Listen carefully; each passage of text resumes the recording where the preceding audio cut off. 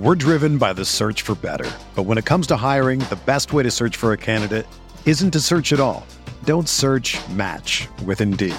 Indeed is your matching and hiring platform with over 350 million global monthly visitors, according to Indeed data, and a matching engine that helps you find quality candidates fast. Ditch the busy work. Use Indeed for scheduling, screening, and messaging so you can connect with candidates faster. Leveraging over 140 million qualifications and preferences every day, Indeed's matching engine is constantly learning from your preferences, so the more you use Indeed, the better it gets. Join more than 3.5 million businesses worldwide that use Indeed to hire great talent fast. And listeners of this show will get a $75 sponsored job credit to get your jobs more visibility at Indeed.com/Blue Wire. Just go to Indeed.com/Blue Wire right now and support our show by saying that you heard about Indeed on this podcast. That's Indeed.com/Blue Wire. Terms and conditions apply. Need to hire? You need Indeed. Indiana, home of Pacers basketball. Miller for three, and he got it. Legends have been born. Miller retreats to the three-point line and hits again. Memories have been made. Halliburton, a deep three for the lead. Baby! Great basketball has been played. Nembhard away, hits a three at the buzzer to win the game. In 49 states, it's just basketball. Flips it to the big fella, fake shoots, and hits! But this is Indiana. Throws it down. And you're listening to Setting the Pace. Let's go! Your go-to Pacers podcast. Setting the pace with Alex and Facci. Alex and Facci. Alex and Allison. Setting the pace with Alex and Facci. Alex and Facci. Alex and Allison. Setting the pace with Alex and Facci. Alex and Facci. Alex and Allison. Setting the pace with Alex and Facci. Alex and Facci. Alex and Allison. We got Pacers hooping, let's talk stats. Hot takes, all facts. New topics, updates. Three-pointers, fast breaks. We keep scoring, we don't need to stop. New episodes, weekly drops. This your number one podcast. Sweeping every team, we gon' need a mop. Setting the pace with Alex and Facci. Alex and Facci. Alex and Allison. Setting the pace with Alex and Facci. Alex and Facci. Alex and Allison. Setting the pace with Alex and Facci. Alex and Facci. Alex and Allison. Setting the pace with Alex and Facci. Alex and Facci. Alex and Allison. What is going on, Pacer Nation? Welcome back to your go-to Pacers podcast. The Indiana Pacers fall 129-124 to the Boston Celtics in a very tough battle here, Facci. It was a fun game, pretty much the second half. The first half was not so fun, but Pacers made this a game, just couldn't pull it out in the end. No, they could not. First half, worrisome. You can't give up 81 points and expect to win, I guess, unless you're the Pacers, and you had been 2-0 when you've done that before, but it's just not a winning recipe. On a night like tonight, Tyrese's, return, you're on TNT. You hope that the first half would have been better. Second half, a lot more fun. But nonetheless, the Pacers come up short against a very good Boston team that is actually great at home. Only 2 losses at home. Really tough to beat Boston in Boston. Yeah, and I mean, both teams had injuries. The Boston Celtics were without Horford and Cornette. Indiana was without Mathurin and McConnell, and Tyrese Halliburton made his return in this game, but was on a minutes restriction. And I think we need to start here just talking about this before we dive into the game. The Pacers go on this run, a 23-6 run to start the third quarter. Halliburton comes out of the game playing 22 minutes overall, and it's reported by Allie LaForce, the sideline reporter for TNT, that he will not return for the rest of the game. Now, look, we can debate, whether or not there should have been more of a limit there in terms of like how many minutes they could have let him play, maybe more of a leeway there. But I'm not really concerned about the minute restriction, Facci, because Carlisle said they were going to do that. And we saw that he played 35 the last time he came back and re-aggravated the injury. So it didn't bother me that it was, a 22-minute restriction. What I was a little bit puzzled by was how the minutes came. It's like he played a really tough first half and then part of the third, and then they were just like, okay, we're done. And I thought maybe they could have spread those minutes out a little bit more. I think so, because there was a time that he came out in the first quarter and then he came back in before the first quarter was over. And it's just like, if you know 22 minutes is the max. You would think that you would sprinkle them out a little bit differently. Yeah. And I just felt that when he came out is when the Pacers had all that momentum and they had erased, more than a 20-point deficit. It might have been 22 points, anything of the sort. They came all the way crawling back to take a lead. And it was, I remember at least 94, 93 being like, wow, oh my God, hey, Pacers, they have a real shot in this. It felt like when Halliburton came out, they still treaded water for a while. They were very much in the game, but not really being able to take the lead. 22 minutes, it's not a lot of minutes. Yeah, I think we can sit here and say, what if it had been 26 minutes? Could that have made a difference? I don't know. Clearly, they had a plan that 22 was the number, and that's what they were going to stick with.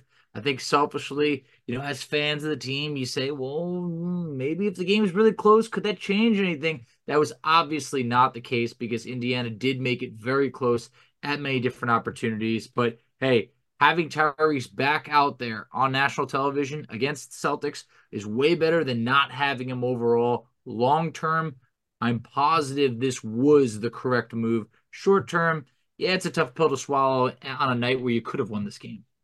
Yeah, I mean, if you look at it from this standpoint, he played 16 minutes in the first half and 6 in the second. So one of those things where it looks like, okay, if he does play a normal second half, about 32 minutes feels about right. So maybe they were just trying to get him in rhythm of what he's going to play normally and then just didn't put him back in the second half. But they could have maybe gone like 6 minutes in the first quarter, 5 minutes in the second, 6 in the third, 5 in the fourth, and kind of let him start and close both halves. It could have made some sense, but if he feels like he needs to play longer to get into a rhythm, I kind of understand the whole reasoning for that. Obviously, Halliburton, the competitor, was not happy. But like we said, you have to be careful with this just because of the fact he did re-aggravate it and had to miss 4 games after that. There's a lot of money on the line here for Tyrese Halliburton. If he makes All-NBA, then he'll get a big paycheck. So this year, it definitely matters, I think, more so than anything else. But overall, I think that we should talk about Halliburton's game just quickly here. 22 minutes played, like we said. 5 of 16 from the field, 13 points, 10 assists, 3 rebounds. Definitely feel like he started getting into a groove once that second half started, but he was rusty in the first half. There's no doubt about it. There is no doubt about it. The first quarter, he was 1 of 5. And, it just looked like – it just didn't look like the same Tyrese Halliburton. There was some rust. And then you go to the second quarter. He ends the second quarter with some momentum, that 40-foot three-pointer. That no one was really expecting that, but he was 4 of 14 in the first half, with one of them being, the 3-point shot that felt like a prayer.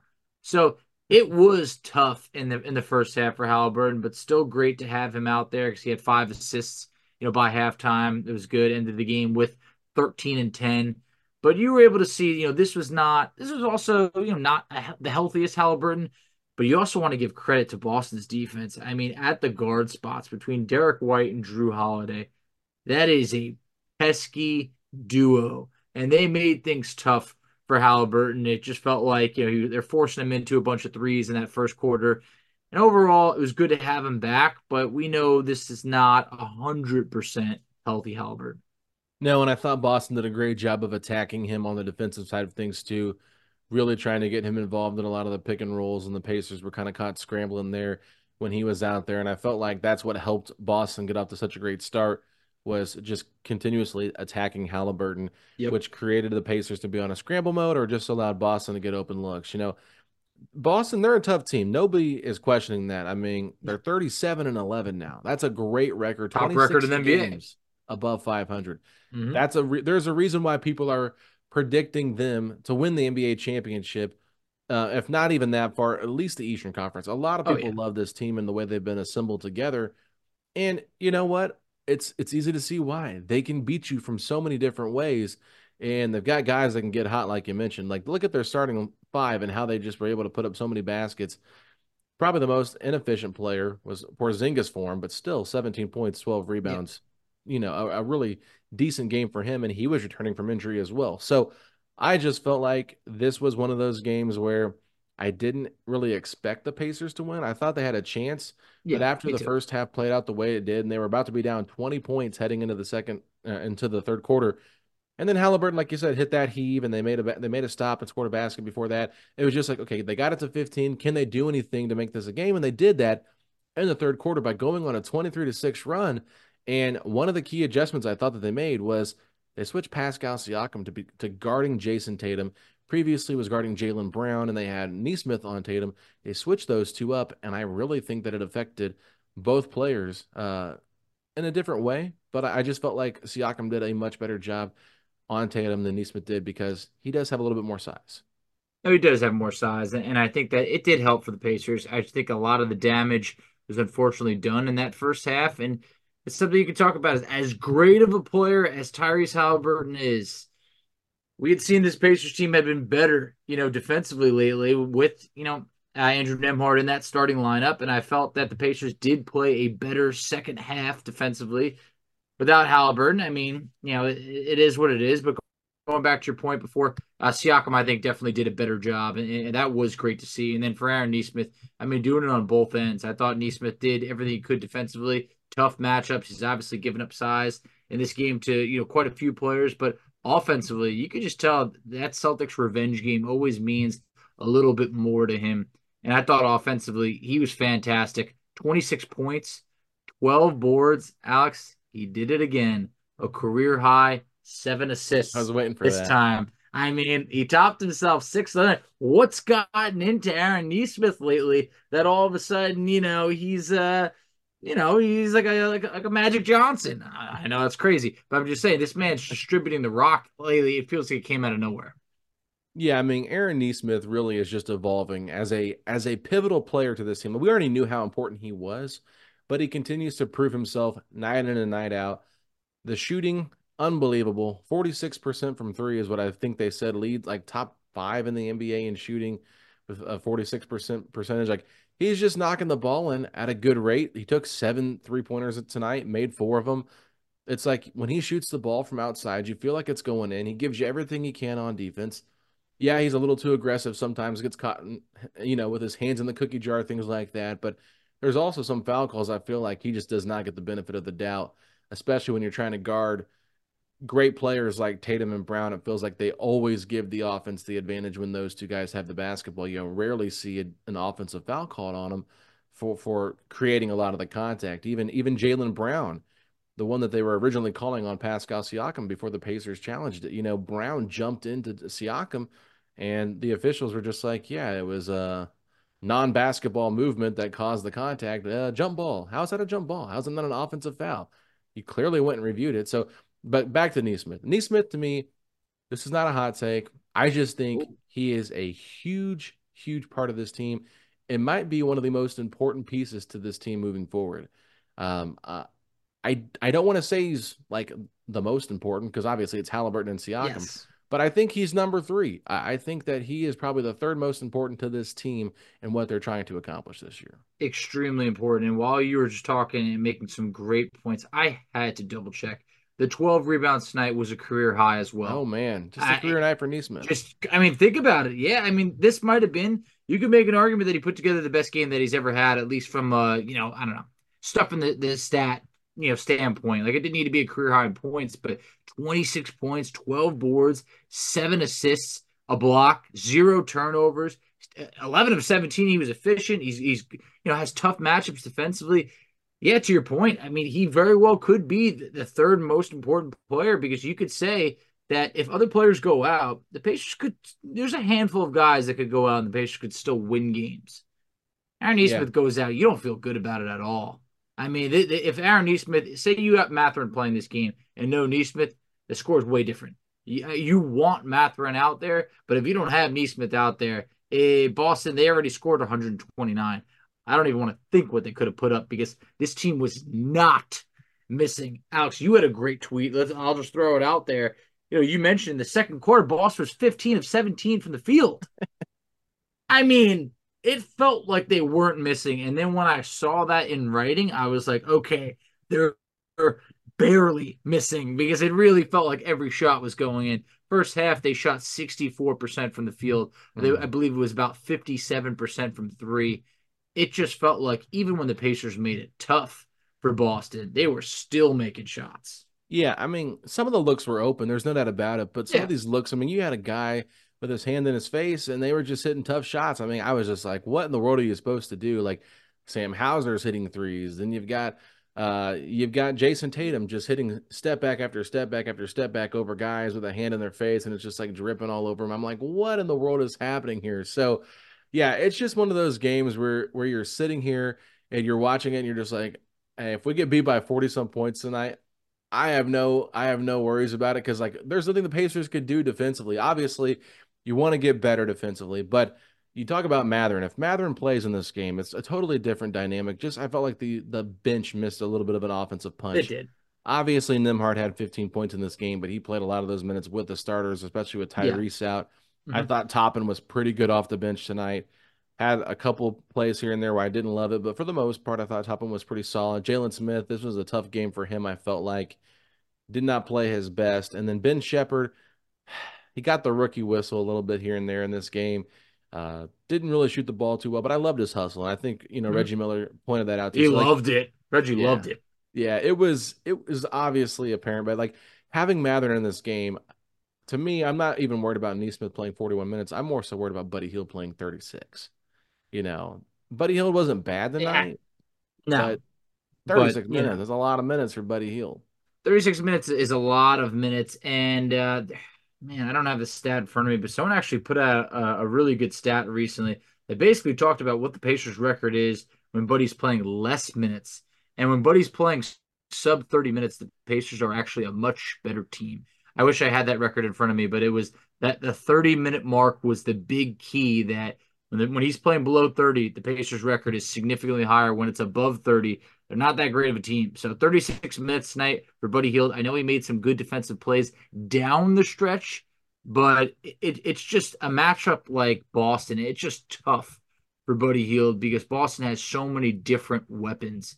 But a few other things that, you mentioned, I mean, some of the bigs, for Turner, Turner ends up with 17 points. It was a tough game. It was tough. I mean, 7 of 18 from the field. I feel like he was missing a lot of threes, but 1 rebound in the first half. 1.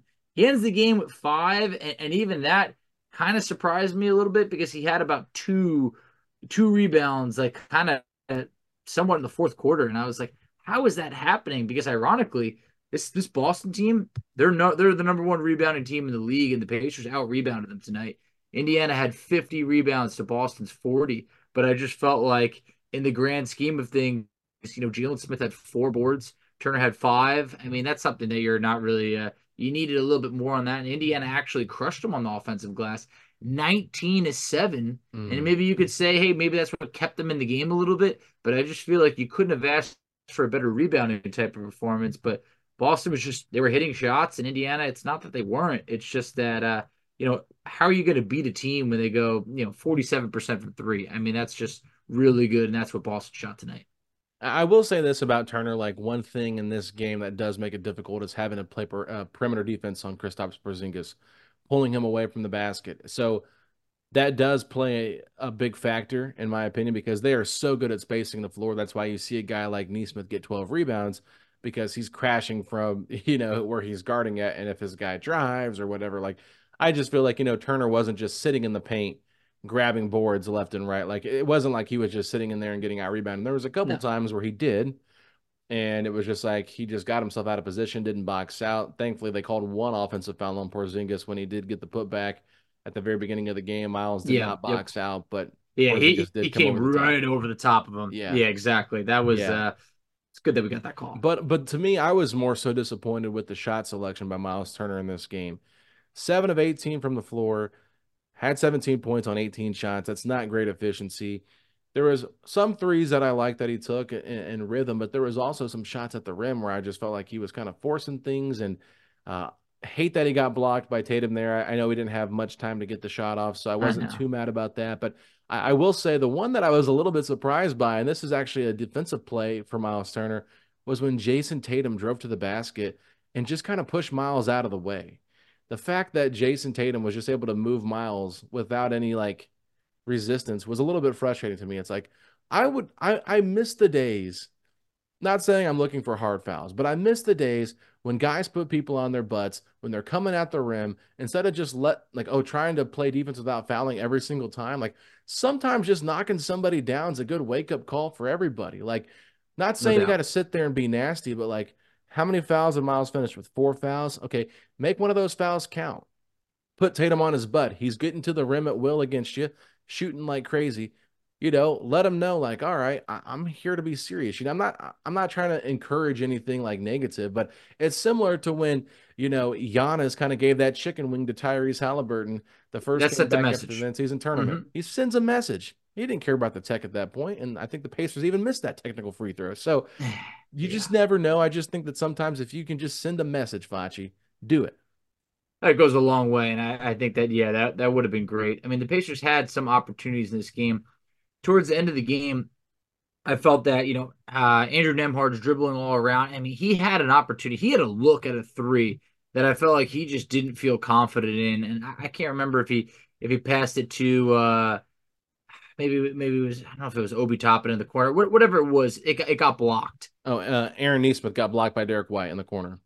I just feel like Nembhard had an opportunity to put up a three. Does it go in? I don't know, but I just feel like I would have liked him to have the confidence to shoot that because the shot felt rushed by the time that Nesmith gets it. And I just felt like from there, the Pacers just were not able to convert. Boston made the plays they needed to make at the end of the game. I think Jason Tatum had 2, late blocks, in the game, or Derek White blocked it, Nesmith 3, and Tatum blocked Turner's layup. And it was just, that felt like what a championship team does to close out a team at home. In Indiana, I don't want to say they made a statement in this game, but they showed, hey, look, this would be a very competitive playoff series. Do I want Boston in the playoffs? No. But we beat them twice, and we played them good tonight when we weren't at full strength.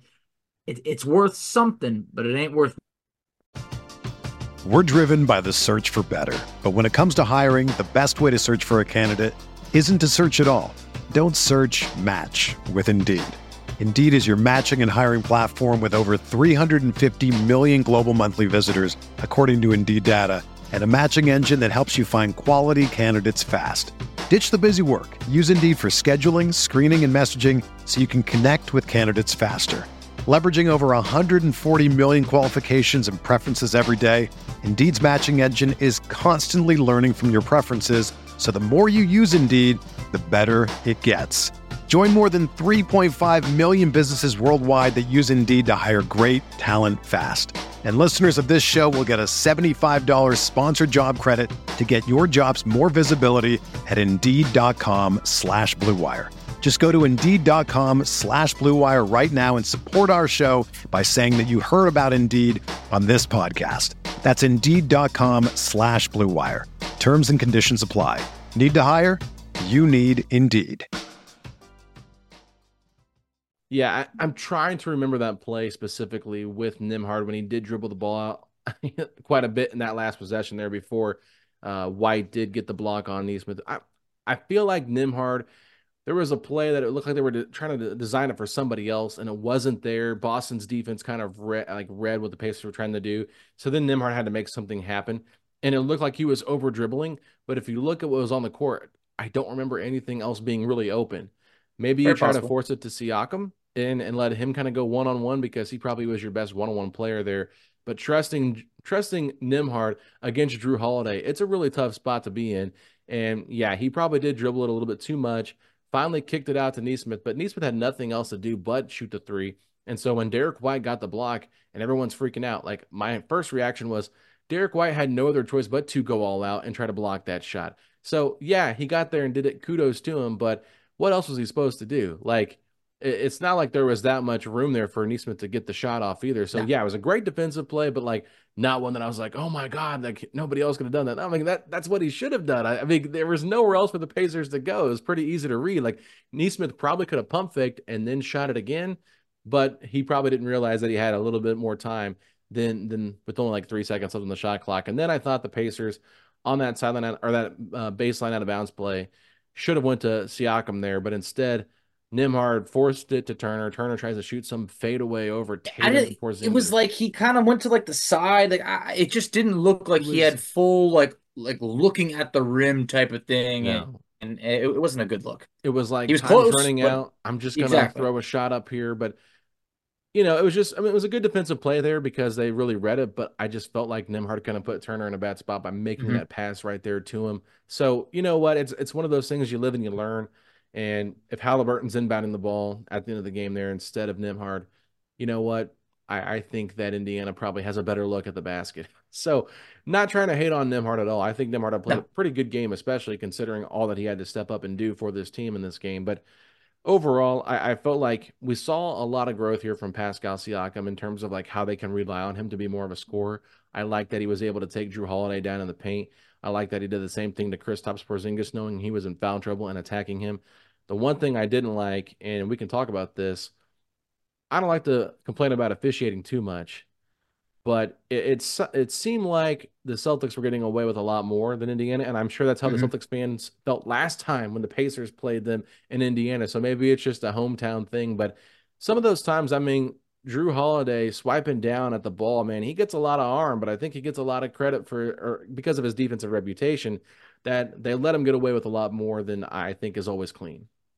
Yeah, I thought Neesmith also got fouled on one that they were, going back and forth on. They said Tatum, had a clean, didn't get, his arm or anything like that. And Carl had to challenge a couple, win a couple challenges. I felt like Indiana had to really work for every call that they were getting in this game, and Mhm. many that they did not. But for Siakam to finish this game, 23 points, 6 boards. I don't think he needed to do too much passing when you had a guy like Tyrese Halliburton out there who was able to get 10 assists, but for Siakam, 16 shots. I know he has not been someone, who needs to have 20 plus shots, but when you look at this, he had 16 shots. Neesmith had 17. Turner had 18. Halliburton played 22 minutes. He had 16, and Nembhard had 13. Do you think they should have gone to Siakam a little bit more as he was a +9 in this game? Yeah, I think they could have. I think he had a mismatch, but he also wasn't forcing a lot, which I liked. No. Like he was really just taking shots that were there, and I thought that he played a really good, well-rounded game. So I wasn't mad about that. Obviously, Turner had some nice looks. It just he wasn't hitting that well. But I will say this: Siakam 4-4 from the free throw line. That's an improvement for what we've seen from him over the last couple of games, where he's seemed to miss some timely ones. Only Turner, only guy to miss any free throws in this game. He missed three. Pacers lose by 5, and they also Stuff. missed the goaltend call on Jalen Smith when Kata blocked his shot when the ball was clearly coming down. Don't know how you missed that one. So you mean to tell me right there's a 5 point difference just in a few different things there. So that just kind of shows you how like close this game was. A little difference here. Turner hits his free throws. They call the goaltend or we don't turn the ball over here or whatever. It matters all in in the grand scheme of things. But in terms of Siakam, thought he played excellent tonight, and it showcased. And I know Reggie Miller talked about it on the broadcast why he is a perfect fit, why they brought him in. You need a guy like this that just fits in seamlessly. And it really, to me, could be the difference in the Pacers being a first round exit or winning a playoff series. Pascal Siakam is going to be that guy. No, absolutely. And it's just been a handful of games so far. So let him continue to get used to his teammates. Let him continue to get used to playing with Halliburton. I think that that's something that this duo could only be better together. Like I mentioned, Boston only has 2 losses at home, 22-2. They are as good as it gets at home. So, it's not an easy task for this Pacers team. And I do feel that if both teams were at full strength, both of them, you can make an argument that the Pacers win this game. That's even with Boston having, Al Horford back and Luke Cornett, but I think the fact that when you look at Mathurin, McConnell, and then also just a couple more minutes for Halliburton, it makes me feel good. It does. I think that we didn't embarrass ourselves on national television by any means. The first half was getting embarrassing. I mean, I saw my mentions were filled with people saying, like, this is just background noise now, or I had to turn it off, or we can't stop anybody. You started getting those negative comments that hadn't been there in a while. But think of it this way: Boston scored 45 points in that second quarter. They ended up scoring just 58 in the second half. So Yeah. I felt that Indiana very much did tighten up defensively, and that left me with a bit of promise for sure. Yeah. And one thing we can always point out to, too, is like the bench strength of the Indiana Pacers. Like Boston had 16 points off the bench. Indiana had, I believe it was 33. So Mhm. it just kind of shows you like if the Pacers bench was at full strength, how much could that game have changed? And then Boston, what they do a good job of is trying to stagger those minutes with the starters and the bench players because they know their bench. Like I was laughing when they were like, "Oh, they love their bench." I'm like, "Do they really?" I mean, I would love my bench if Jason Tatum and Derek White were out there with them too. Like Yeah. you've got two of your five starters out there at all times, pretty much. I mean, and that's just the luxury of having such a deep team in terms of like overall. Your starting five and then your six man probably is Al Horford on a normal basis. So I mean, they've just got six strong players, and when you get to the playoffs, like you're seeing an 8-man rotation. Yeah, you're going to see those guys for 40 plus minutes, and it's going to be a battle. So, I think that bench minutes matter, bench production matters, especially in the regular season. In the playoffs, it's a little bit different, but I was just, I wasn't too concerned about Boston's bench too much. I was actually like, No. okay, Kata, Pritchard, Hauser, like Hauser hit some threes. There's no doubt about it. They were timely threes too, but it was more so just the minutes of like, oh my God, we got to deal with Tatum and White now that they're with the bench group, and then Brown comes in for Tatum and Holiday comes in for White. It's like you don't get a break. You don't. And so that's what makes this team so difficult. But just overall, in terms of like how this Pacers team played, like it just shows the fight. And Brian Toporek, the guest you had on last week after the Sixers game, he even tweeted out, I want no part of playing the Pacers in the playoffs. Like it's going to be a grinded out series. They're going to give it everything they've got, and they have the potential to beat you. And that's what is really awesome about this Pacers team this year is like they just play a certain style, and they're not going to back down from anything. And as Tyrese Halliburton continues to ascend, as Pascal Siakam continues to get his footing, the growth of Nesmith, Turner just being a solid center that you need him to be, you've got a core four right there. Who's going to be that fifth guy on a consistent basis? And I think that could be the difference in what the Pacers do in the postseason versus what they, don't do in the postseason. It's true. We got about a week left before the trade deadline. Anything could happen in terms of any moves, buyout candidates. Anything could potentially happen for that fifth guy. Whoever it may be. We'll see what happens. But another, not really a storyline, but something to point out. Isaiah Jackson did not log a second of playing time tonight. He's pretty good against Memphis. I mean, what were your thoughts on Ijax not getting in tonight? Yeah, I think it's just a tough matchup. It is. Yeah, I don't know. Like Jalen Smith obviously has earned those minutes.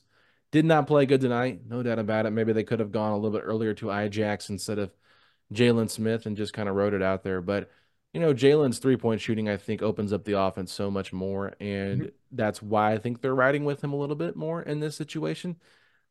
I don't know what all Ijax would have brought to the table. I don't feel think like much. I mean, good player, but yeah, I don't think a difference I don't maker in know. this game.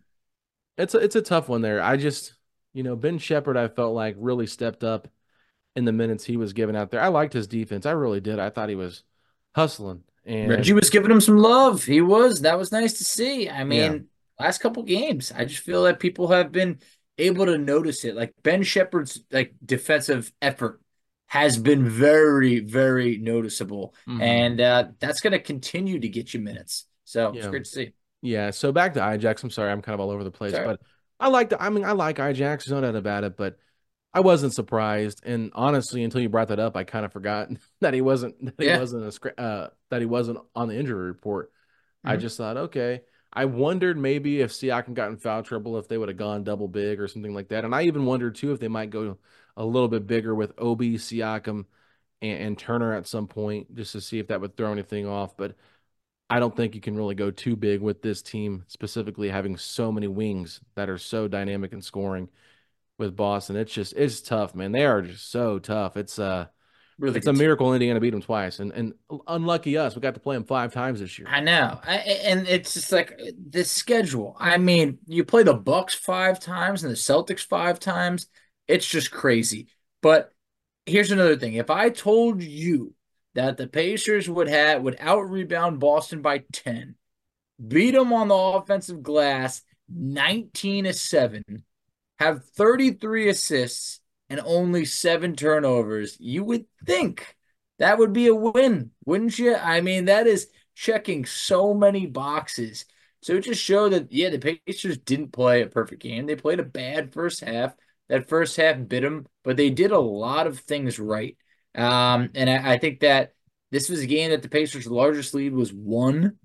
and they trailed by as many as 20. And the fact that we're saying they had a good shot, that says a lot. Indiana had 64 points in the paint to Boston's 44. A lot to like. Nonetheless, it is a loss, but I also don't think it's a lost opportunity.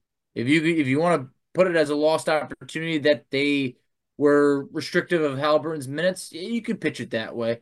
But like I can promise you, come playoff time, it's not going to matter if we beat Boston in this game or not. We showed we can hang with Boston, and when we're healthy, hey, they ain't going to want to see us. I can tell you that. They will not want to run into the Indiana Pacers because that is a long night of work. And I'm also happy to be able to, close out January. This was a successful January month for the Pacers in what it could have went a completely opposite direction with Halliburton getting hurt, missing the time that he did. Things could have fallen apart, and by no means has anything fall apart. This Indiana Pacers team at 27-21, it looks like they're here to stay. Yeah, I think Indiana, they went 10-7 this month, Facci, right? Yep. So 3 games above 500, and they played how many games without Halliburton? 10? 11? Quite a few. Yeah, so something like that. 5-5, 6-5 without Halliburton. That just goes to show you, like, this team is really taking a step forward. I know Rick Carlisle has given his guys praise. It's a different mindset this year. And then adding Pascal Siakam to the mix really does make it a little bit easier to go out and win some of those games. But you think about it, without Halliburton, they were able to beat Sacramento. They were able to beat Phoenix, able to beat Philly. They beat Memphis. Atlanta, Washington, Memphis. So, some of those games they should have won. Some of those games they probably should have lost. Like we talk about it, like the game against Phoenix. I mean, the way they willed that one out at home. If this game that they played in Boston's in Indiana, come on. I think we There's win. a good chance that crowd helps them pull that win out. Yeah.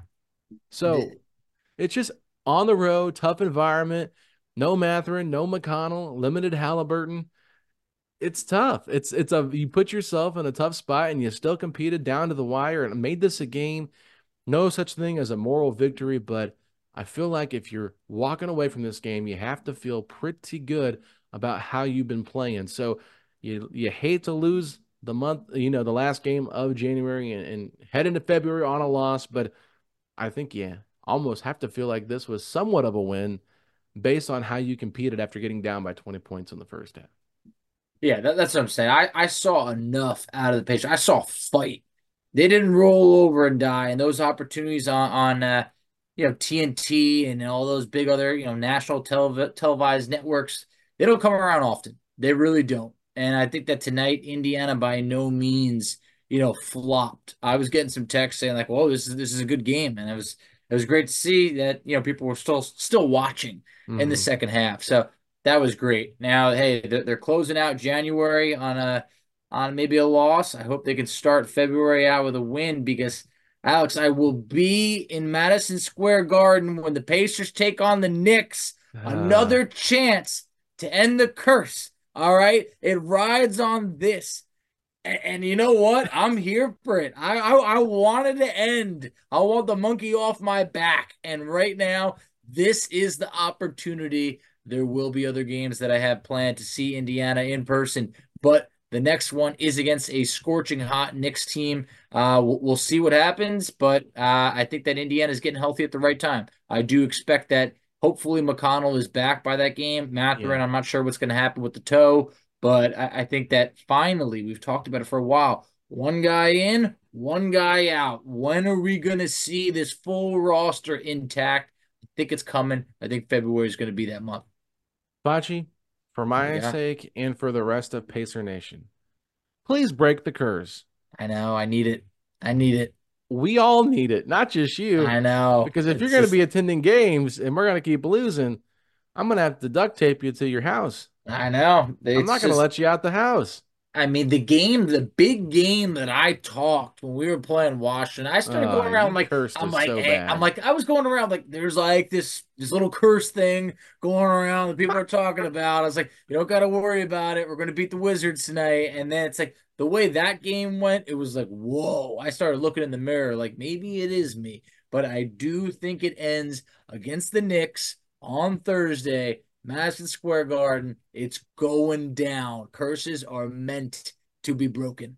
Well, the Knicks have won 8 in a row, Facci. What? Something's getting snapped. All right, either this curse or that winning streak. Something's going down. Oh man, and I think the Knicks are on like this long home stretch here. They started out 1 game against the Jazz, and now they've got, I believe, 1, 2, 3, 4, 5. So they got 6 games at home, and the Pacers are going to be there for 2 of them. Yep. So before the trade deadline, right? Or no, before the All-Star break. Exactly. So there's another game on February 10th. You going to that Saturday. I have interest in going to that game. We'll see what happens. We will see. These tickets from Madison Square Garden, they ain't cheap. And I can tell you one thing, they get even more expensive on the weekends. So what happened last time you were in the Garden? Last time I was in the Garden, the whole season went downhill. Tyrese got hurt. The whole season literally went down in the blink of an eye. It was absolute. It was so brutal. Okay. So there's a part of me that like, as I'm going in this game, I almost feel like it's like Groundhog Day. It's almost, it's February. Last time it was January, but I still got a little bit of that bad feeling of like, come on, fingers crossed. Let's make sure everybody makes it out in one piece. Jeremiah Johnson, Chris Denari, Mike Preston, if any of you guys are listening to this podcast and the Pacers are starting to lose, please locate Facci in the building, in the Garden, and please escort him. I don't care how much the tickets cost. Make sure the Pacers pay him back for what he spent. Get him out of the building so we can win the game. We cannot have this happen. Please keep an eye on Facci because he will be like the only Pacer in a sea of Knicks fans. So only Pacer fan in a sea of Knicks fans. So please, you three, I'm begging you, keep an eye on it. We got to make sure the Pacers break the Knicks winning streak. Can't have Facci holding us back.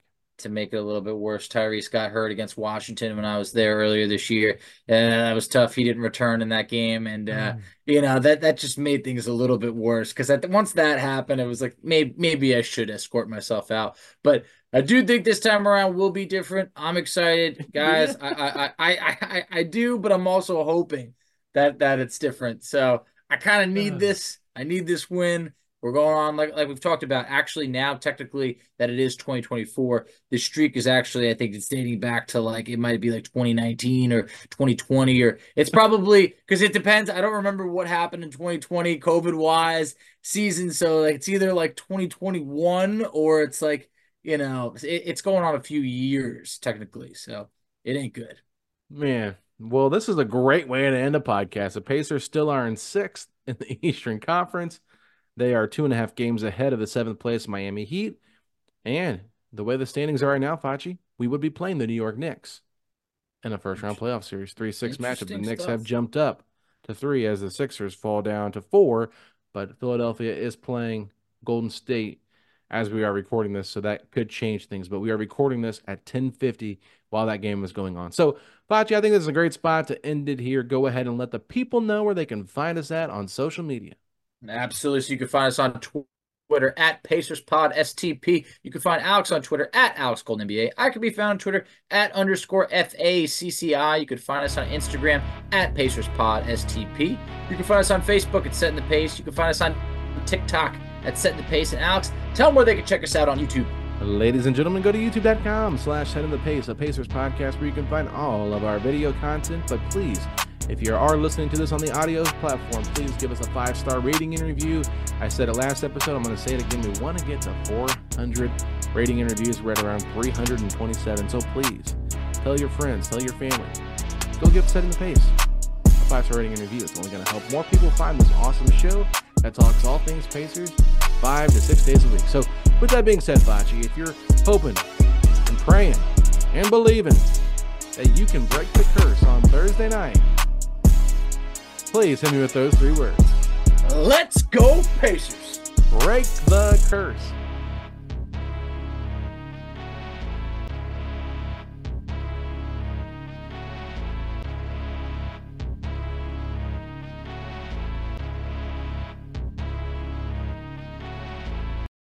Everyone is talking about magnesium. It's all you hear about. But why?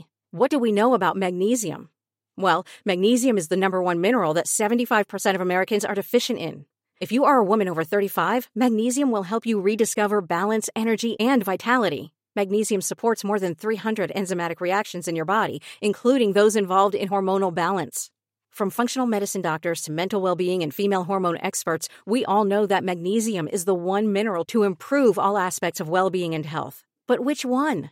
Magnesium Breakthrough from Bioptimizers, the trusted choice recommended by leading experts with 7 best-absorbed forms of magnesium to ensure your body receives the support it needs for overall well-being. Go to bioptimizers.com/balance today and use code BALANCE10 for 10% off. Support your journey to wellness at bioptimizers.com/balance.